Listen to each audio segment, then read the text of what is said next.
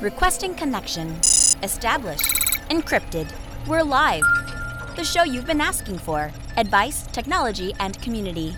Linux first, all others second. This is Ask Noah.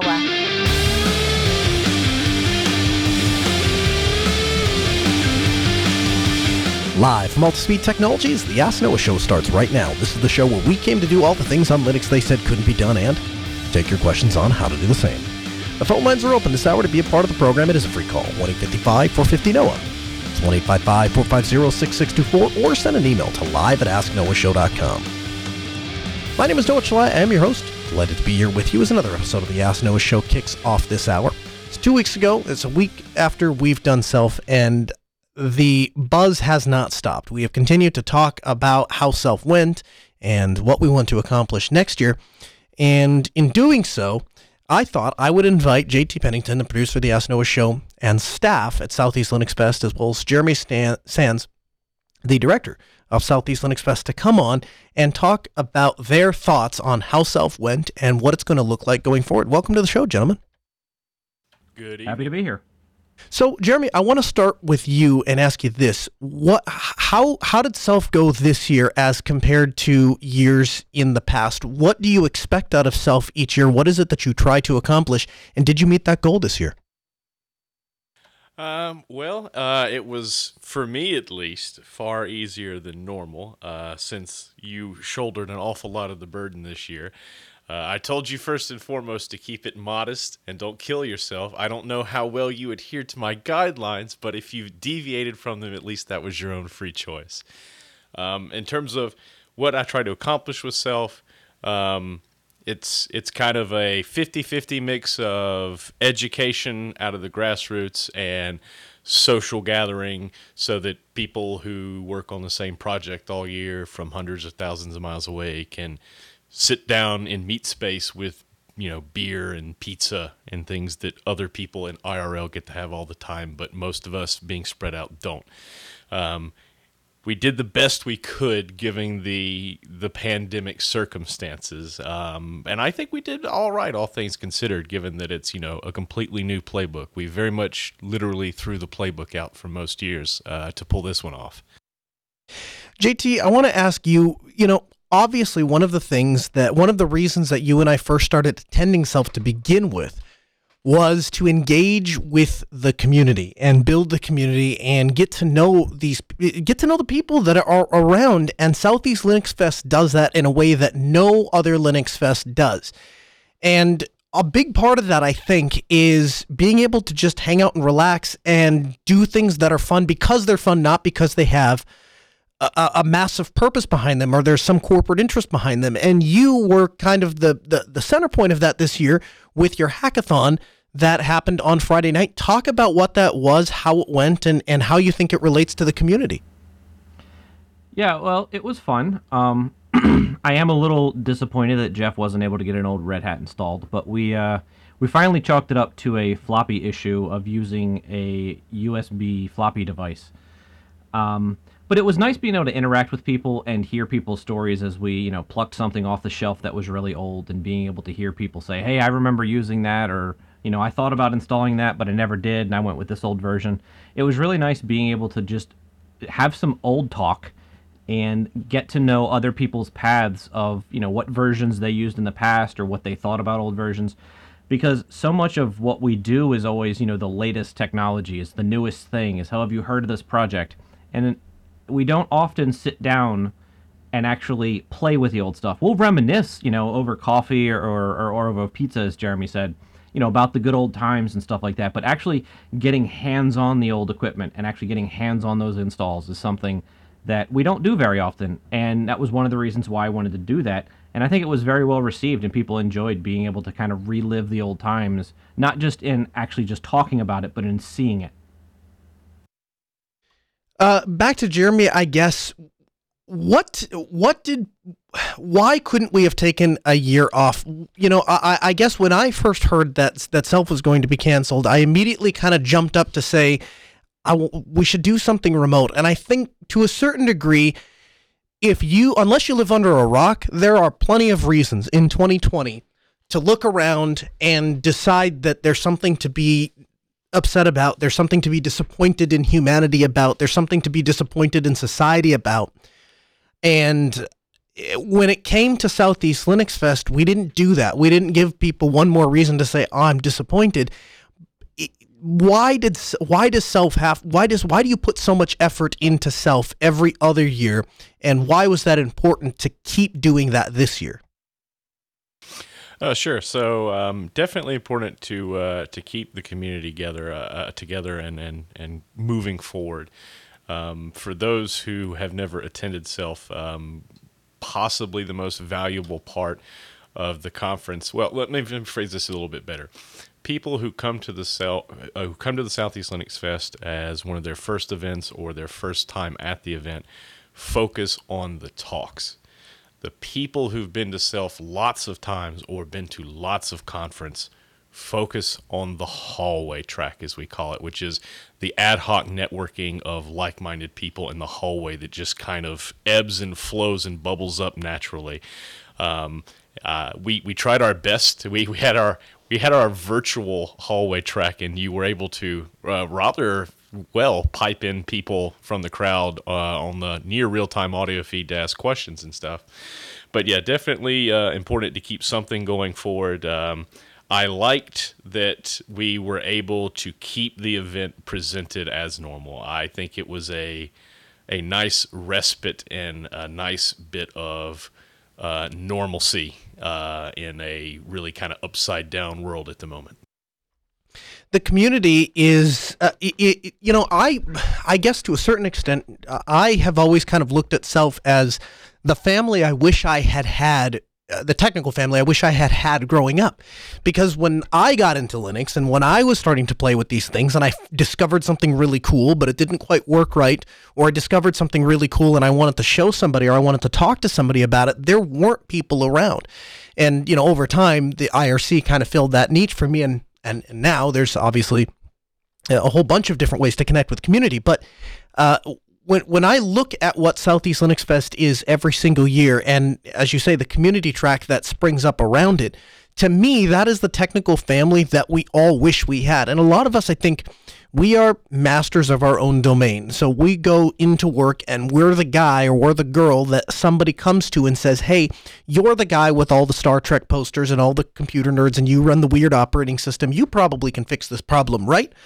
And we all have that individual experience, and being able to come to Southeast Linux Fest allows us to talk with other people in that domain and start to build that community. And so I guess my plea for people, if you weren't able to, whether you joined us this year or not, as we come up with Self 2021, I would ask that you really give strong consideration to setting aside the time to join in person.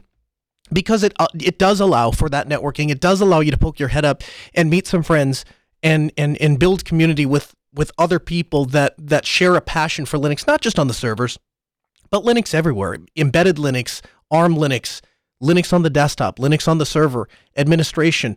Obviously, there's an entire track devoted to databases and SQL and so on and so forth. And so if any of those things are of interest to you, we invite you to join us and check that out.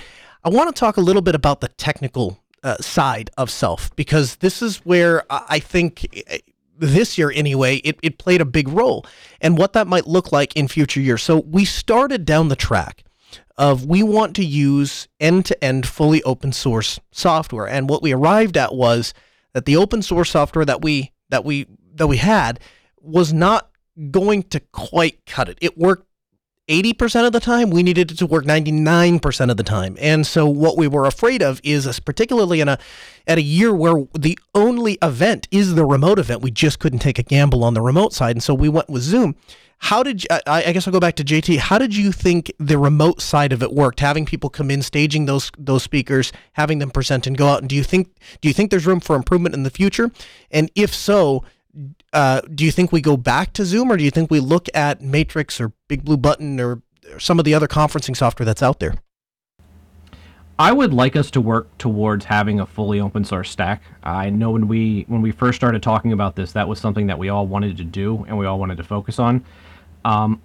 We kind of had to go with that split stack this year. As far as how it went, I did not have a single person run to me panicking saying, "Oh, we've got a problem. This is an issue. We can't link this in with this, or this person can't connect." So as far as what I experienced, everything worked well.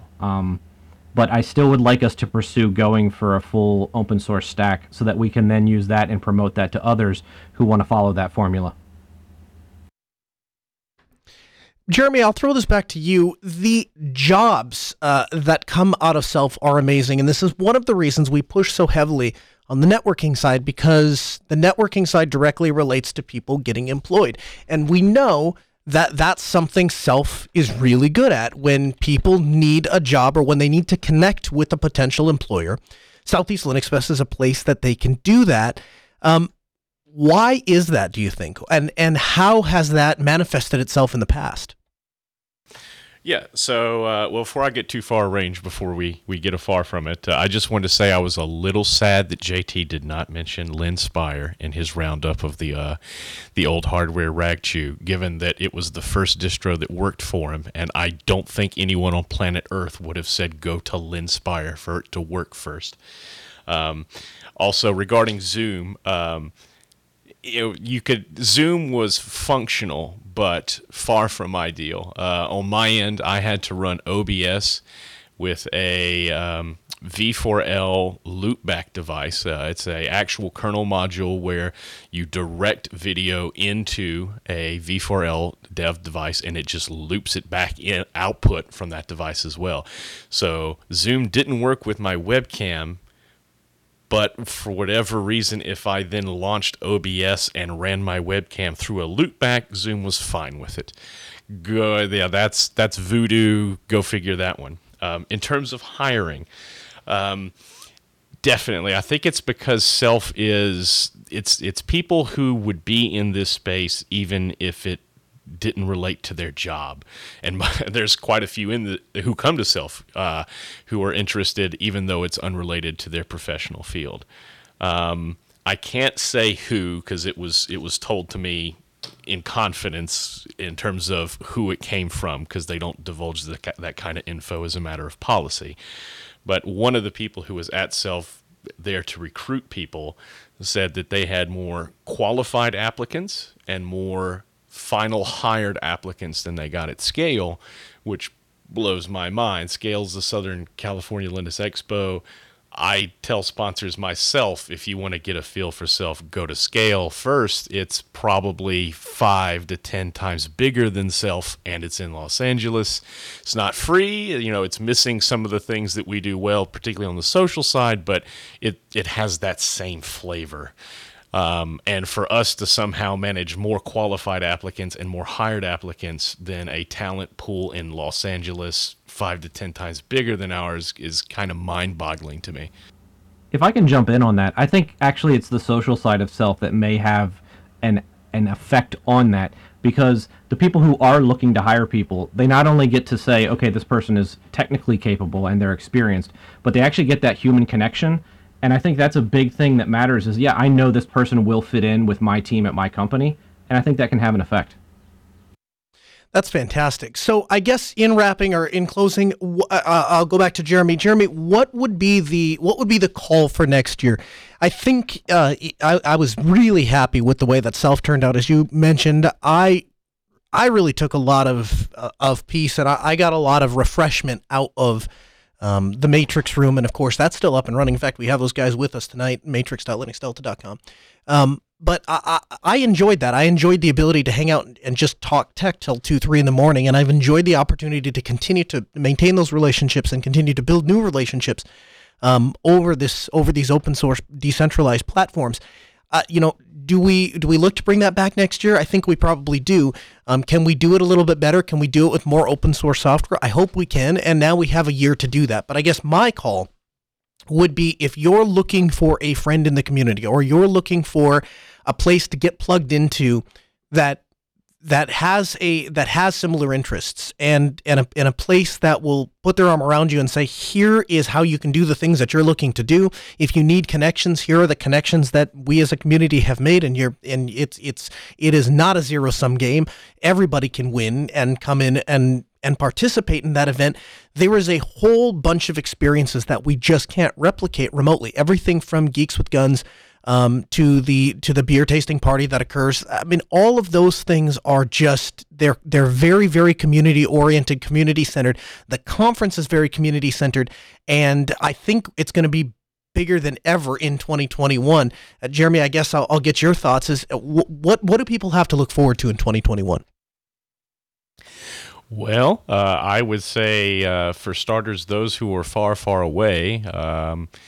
We've kind of spitballed this, but assuming it is amenable to you, I don't see any reason why we couldn't really make it more interactive for the remote attendees, since that didn't seem to really have too much effect on workflow. We had lots and lots of people able to ask questions to speakers remotely, and it wasn't too much of a hassle.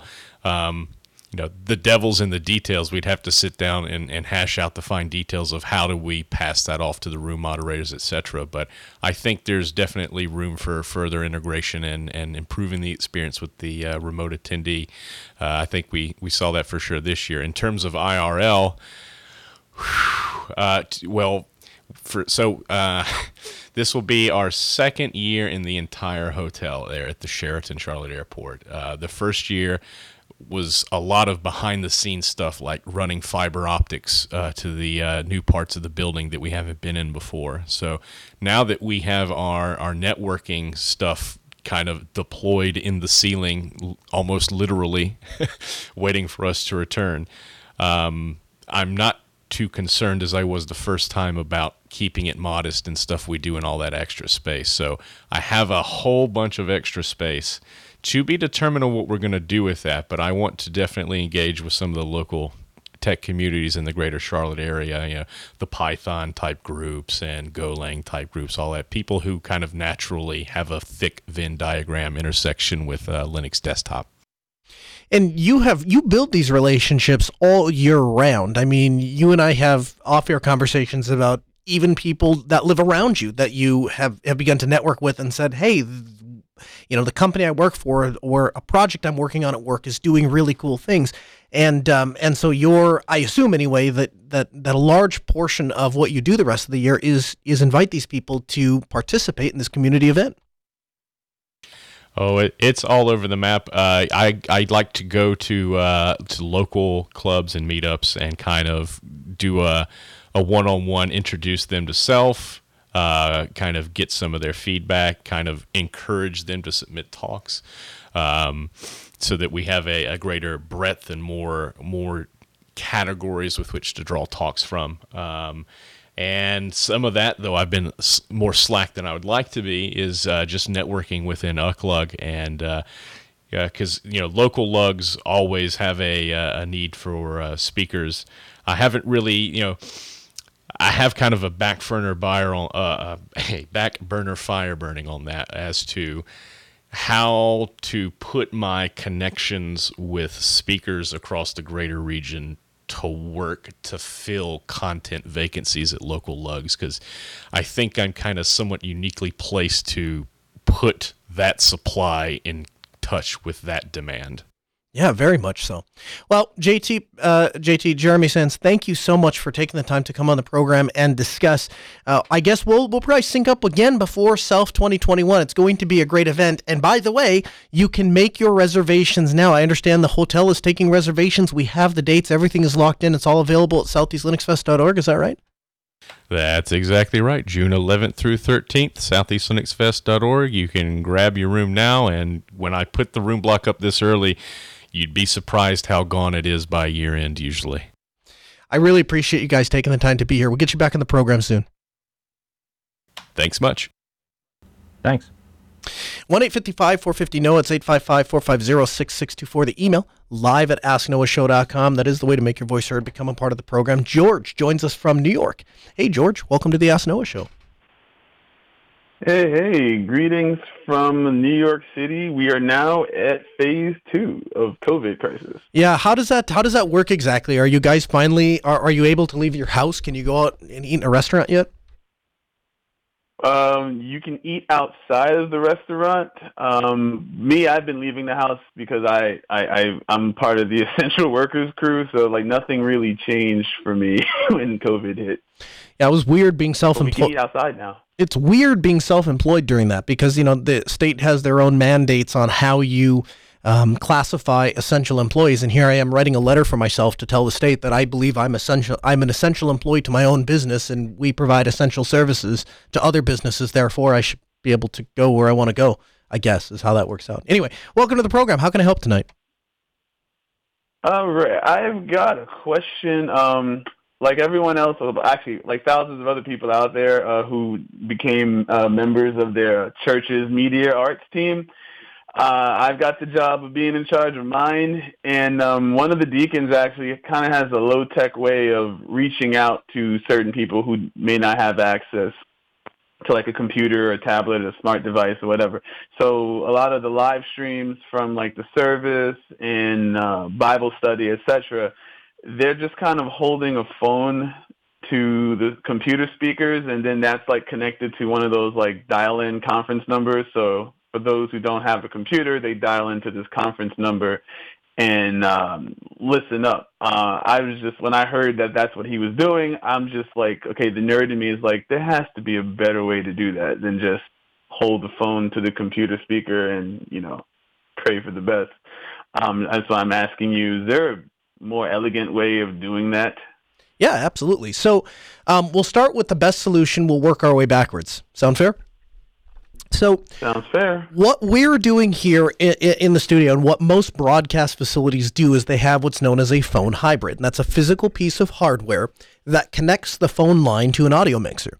And the thing that the phone hybrid does that is special, and why it is superior to just maybe connecting a headphone jack and a microphone jack into the mixer, is because phone is what's known as simplex communication. Simplex communication being I can only talk or receive at one time. I cannot do both.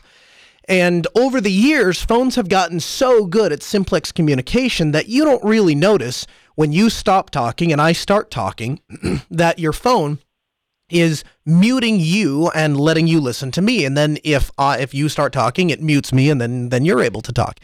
And the phones have gotten so good at doing this, and it makes the switch so quickly that you can interrupt somebody on a phone call and you don't really notice.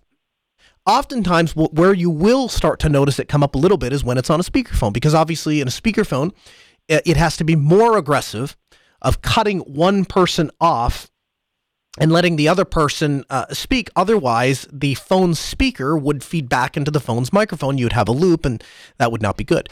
And so a phone hybrid addresses this in a very specific way, that the phone hybrid connects to the remote caller and then gives you a feed from that caller's audio, plus the ability to send a feed to that caller's audio, and it keeps both of those audio chains separate. And it has an internal device that opens up and closes down every time the call participants change. So when you talk, it mutes you, and when I talk, it mutes me, or other way around. But you get the idea. That's what a phone hybrid does, and it's the best solution for what you're talking about.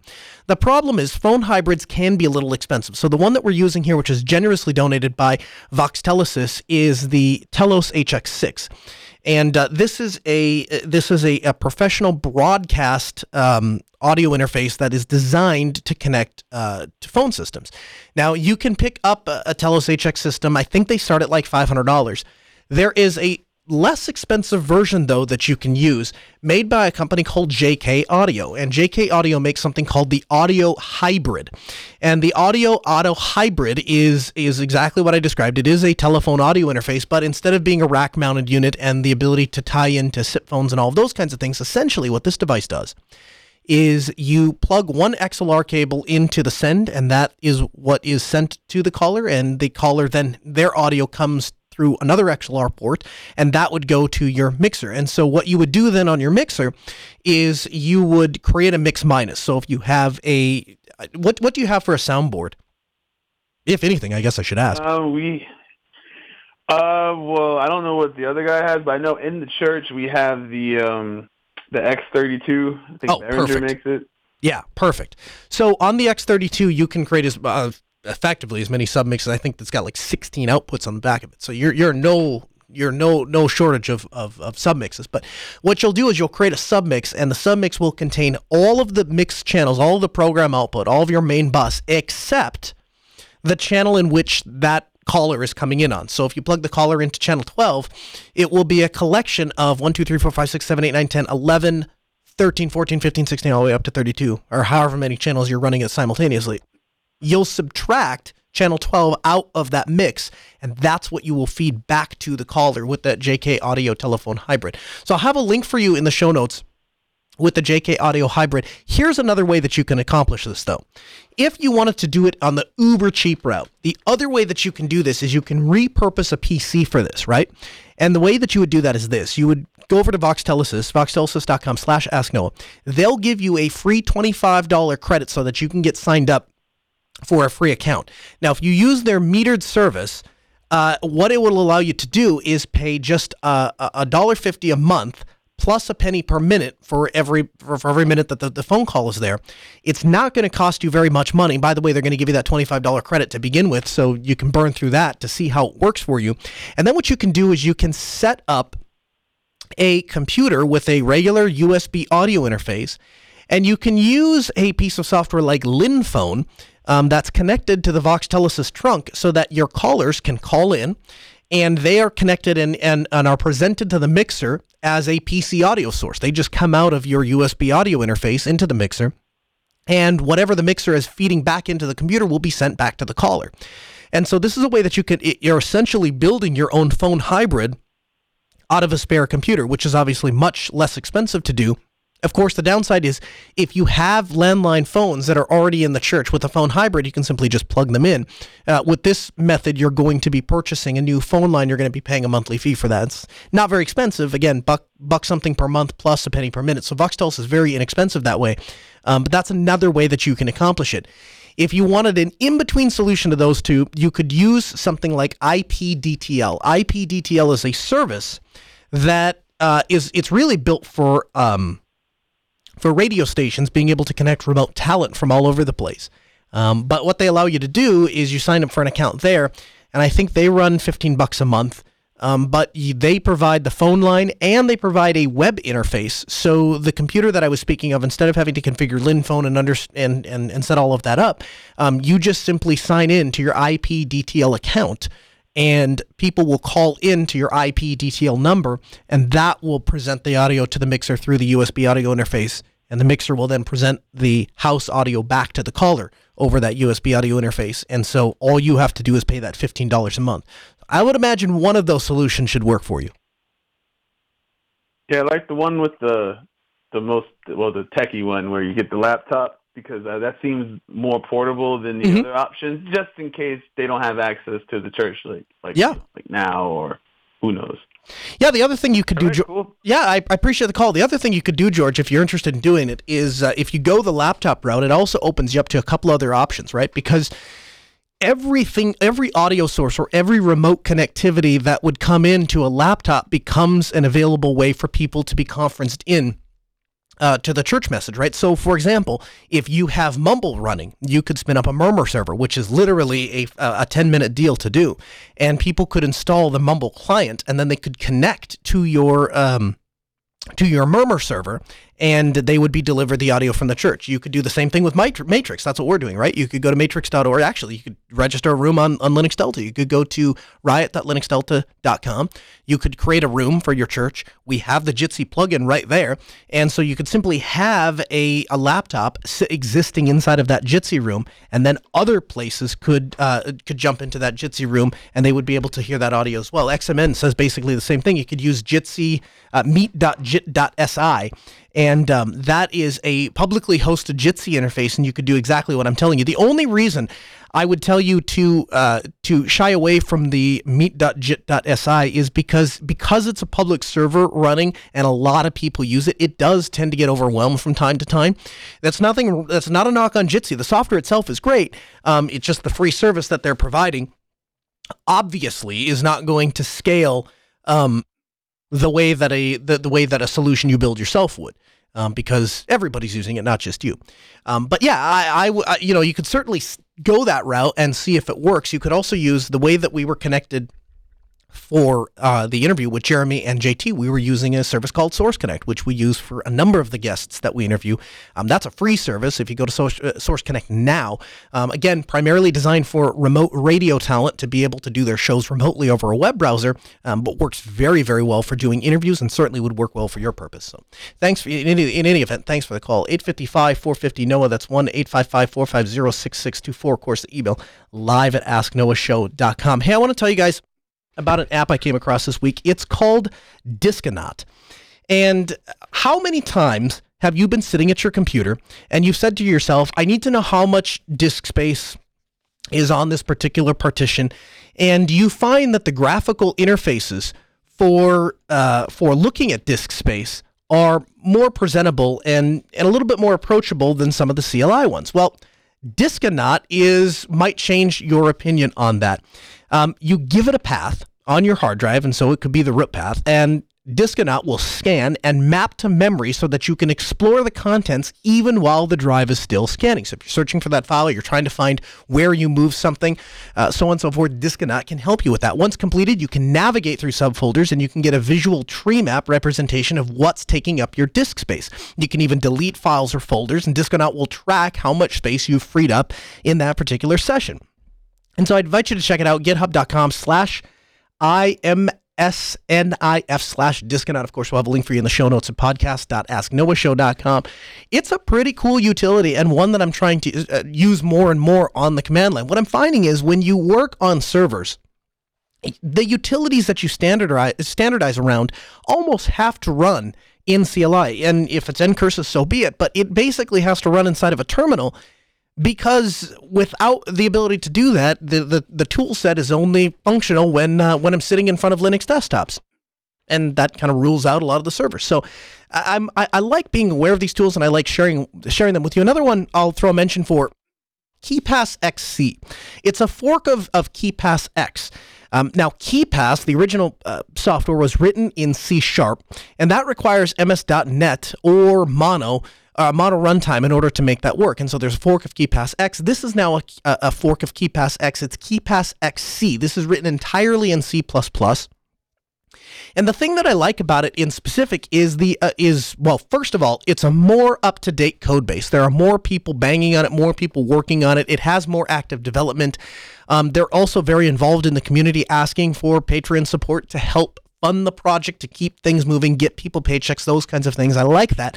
The other thing I really like about KeePass XC is the fact that it has a passphrase generator. I believe in 2020 that in this day and age, there is no way to memorize a truly secure password. And so the way that we get around that is we maintain everything, or we store everything inside of a password manager. There's a couple of different ones out there you can use. If you're interested in syncing passwords around and you want the ability to log into it from anywhere, then of course we recommend Bitwarden. But if you're looking to store passwords either offline, or if you're willing to use a third-party syncing solution, which gives you a little bit more granular control over where that data is stored, KeePass XC is a great way to go. And so I have been using KeePass XC, I would say for about the last 2-3 years. And I tend to store the passwords that I would never want anybody to get access to, and certainly I only need access to them from a certain collection of machines. And so, the passwords to various websites and stuff like that, those will all go in Bitwarden, because they can just sync around, and that way I don't have to worry about them. And if an account does become compromised, I just log in there. I use the password generator to generate a new password, and I don't really pay attention to it.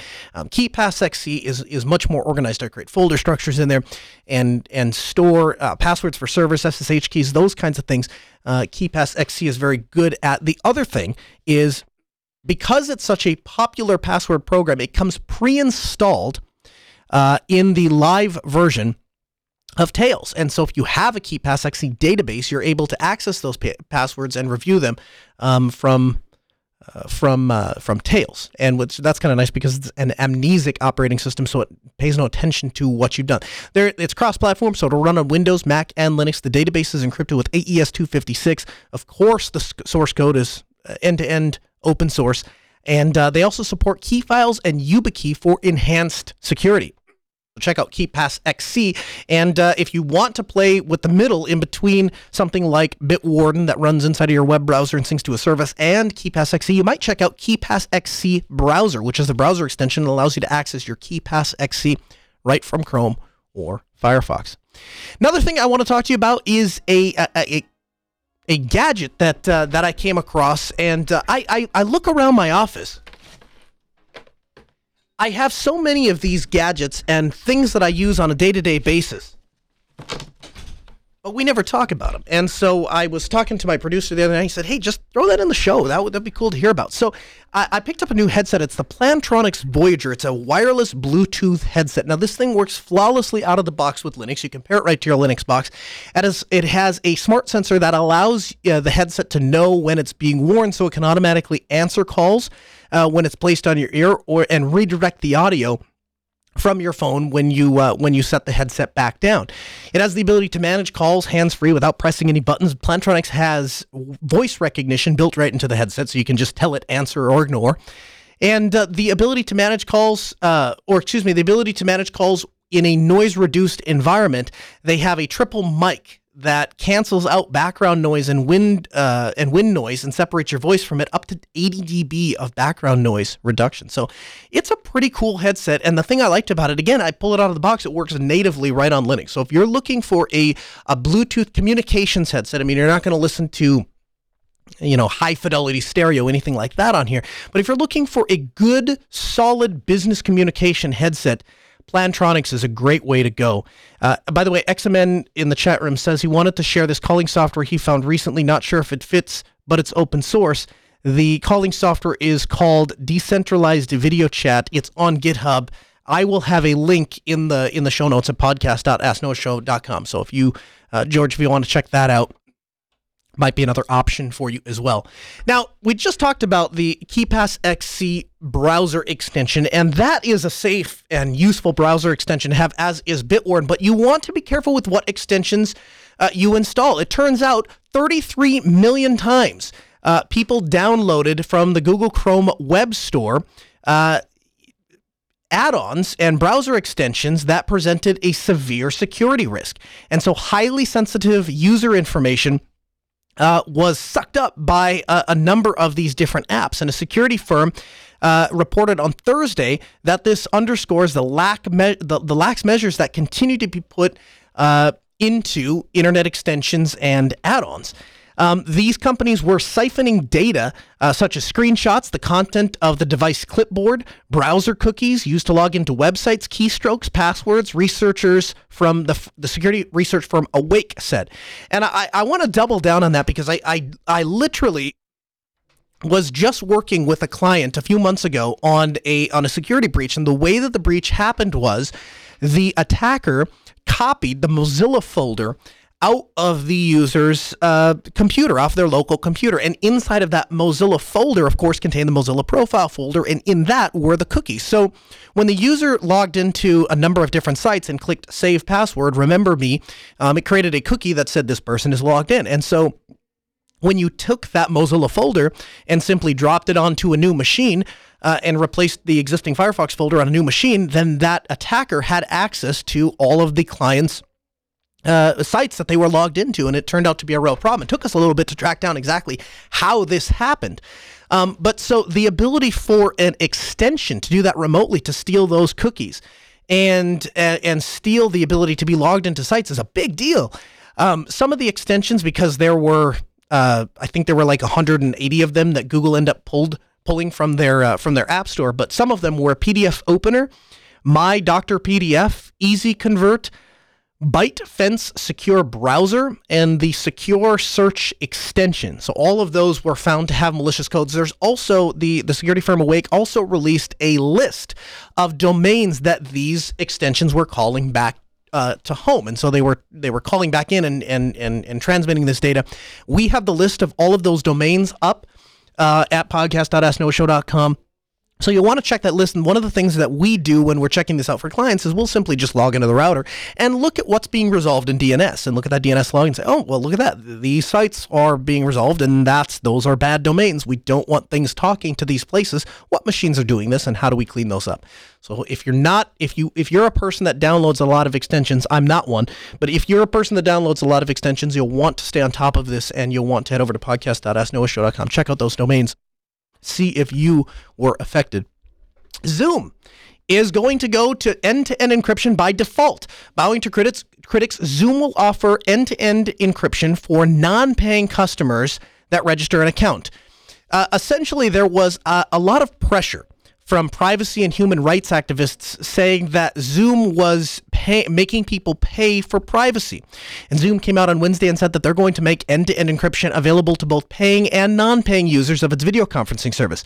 Previously, Zoom was only providing end-to-end encryption for customers that paid for their service, and they had encryption in transit, but it wasn't true end-to-end encryption. That is to say, the communication as it was being sent was probably being sent over something like SSL, and so if you tried to snoop on a switch, you wouldn't be able to see the communication. But it wasn't the key was not being generated on one user's device and another user's device, and then those were the only two people that could talk in the middle. It was probably encrypted with a key that Zoom had access to. And their argument for this was kind of unique, I thought. They responded by saying that they were concerned about law enforcement efforts to track illegal activity. And their justification for it went something along the lines of, if people pay for an account, then we have that person's real name, we have that person's credit card number, we have that person's billing address, and we probably have that person's contact phone number. And so if somebody did something illegal after they have paid for Zoom, we can go back and find that person if you ever need to track them down.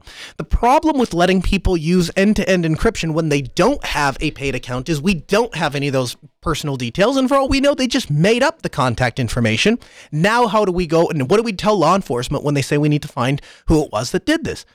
And that seemed like a pretty weak argument to myself and other critics and human rights advocates. So they came down pretty hard on Zoom and said that you can't make it a premium feature. Privacy shouldn't be a premium feature. It should be something that's available by default. And so the registration process is now similar to that by other end-to-end messaging service like Signal and WhatsApp. Each user has to prove that they have a valid phone number, and then you're able to register for an account, and you'll be able to use end-to-end encrypted. So I'm happy that Zoom has decided to respond in this way. I think what it tells us is Zoom is serious about privacy and security. I think that they were caught a little off guard, to be honest with you. I think when people first started signing up for Zoom, I think they went from tens of thousands of users to millions of users in like 3.5 weeks. And I think that caught them a little off guard. And so all of a sudden they have to spin up new infrastructure so that they can accommodate all of these people. I think they've done a really great job. Having hosted an entire conference on Zoom, what I can tell you is that we didn't have things dropping out. We didn't have people unable to connect. It's been a very reliable service, and it seems like they're taking privacy seriously. It doesn't hurt the fact that they also have a Linux client out. So they're not open source. They are a company, and they are going to do what's in the best interest of their profit, but it does seem like they are responsive to user feedback, and I think that's important to acknowledge and be thankful for. So if you were previously concerned about the security of using Zoom, don't be, because they are going to switch over to end-to-end encryption for everyone. I also think that this plays a role in telemedicine, because previously I believe that the end-to-end encryption features were only available in certain paid accounts, and that was one of the selling features for hospitals if they wanted to use Zoom for telemedicine and not requiring patients to physically come into an office, do an evaluation over the internet. You would, of course, due to HIPAA regulations, want that to be an end-to-end encrypted session. Now you'll be able to do that. Of course, the other way around that, and my instant rebuke to this idea that only people that are going to do something bad with it would sign up for the free account and it'd be harder to track them or trace them. Guess what? Matrix has end-to-end encryption, and it requires nothing to be set up. I can simply just log on to matrix.org or log on to riot.linuxdelta.com, or I can spin up my own server and I can have end-to-end encryption. So if I was a bad person looking to do bad things, there's plenty of technical ways for me to accomplish that anyway. I don't need Zoom's help for that, but I'm glad to see that I'm glad to see that they're taking the concern seriously and reacting to it. Back in 2017, WikiLeaks began publishing details of a top secret CIA hacking tool, a collection of tools rather, that researchers soon confirmed were the tools that were used to steal a bunch of confidential documents in isolated high security networks.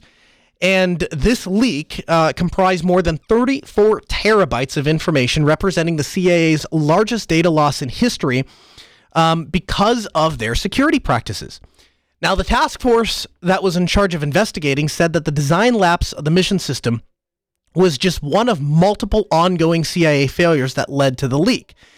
They had a number of additional problems that they later identified, not empowering any single officer with the ability to ensure the agency information systems are built secure and remain so throughout their life cycle, not ensuring that their ability to secure information system against emerging threats kept in place with the growth of such systems across the agency, and a failure to recognize and act in a coordinated fashion on warning signs that a person or persons with access to CIA classified information posed an unacceptable risk to national security.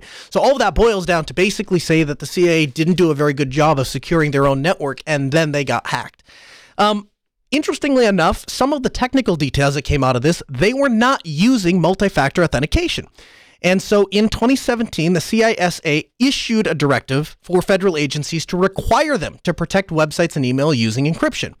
And so now in a memo that was sent, they ask, why was that not done? And what is a future ETA that we can expect this to be done?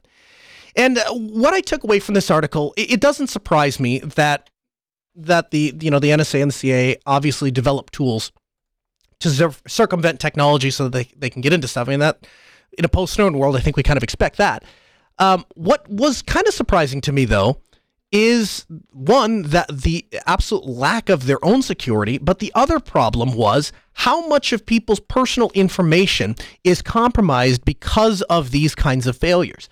When we talk about end-to-end encryption and why it matters, when we talk about privacy and why it matters, this is why it matters.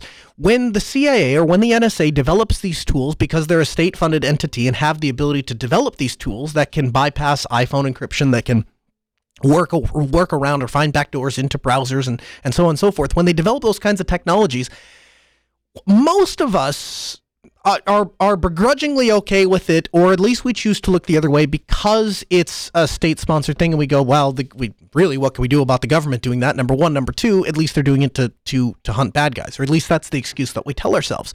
The problem is when this stuff gets leaked and 34 terabytes worth of data go onto the open internet, now all of a sudden we have a new problem, because now individuals and individual companies become victim to these security failures, and they didn't have a choice whether or not to participate. They didn't know to expect the threat because they didn't know this was a possibility. And so, as we continue to move forward and as we start looking at why Matrix matters and why we use Riot and why we care about Zoom having end-to-end encryption, this is why. When the government or any attacker, really, it doesn't really matter who's sponsoring them, when they come up with an attack to attack conference software, for example, and they say, okay, now we can spy on this Zoom conference, and you have a confidential meeting with your patient or your law client or whatever, and that information or that recorded conference becomes released onto the open internet, it's a big problem to you, and you don't have any recourse. And so I think the exciting part to me is we are watching these failures continue, and we are watching the federal government and other state-sponsored entities continue to try to develop their tools to circumvent security. But at the same time, we are watching end-to-end encryption and these kinds of tools take off and succeed in a way that we know they're working because nobody is complaining about people using them and them not having access to the information. If you look at any of the reports that the FBI has published about people, quote unquote, going dark, if you actually dig into them a little bit further, what you'll find is the vast majority of places that the FBI investigates, the vast majority of cases, the vast majority of technology that the FBI comes across, encryption is not stopping them and hasn't been for a long time. And so they are more focused on using things like Etsy to track down people based on their username and photographs of that person. That's a real thing that happened.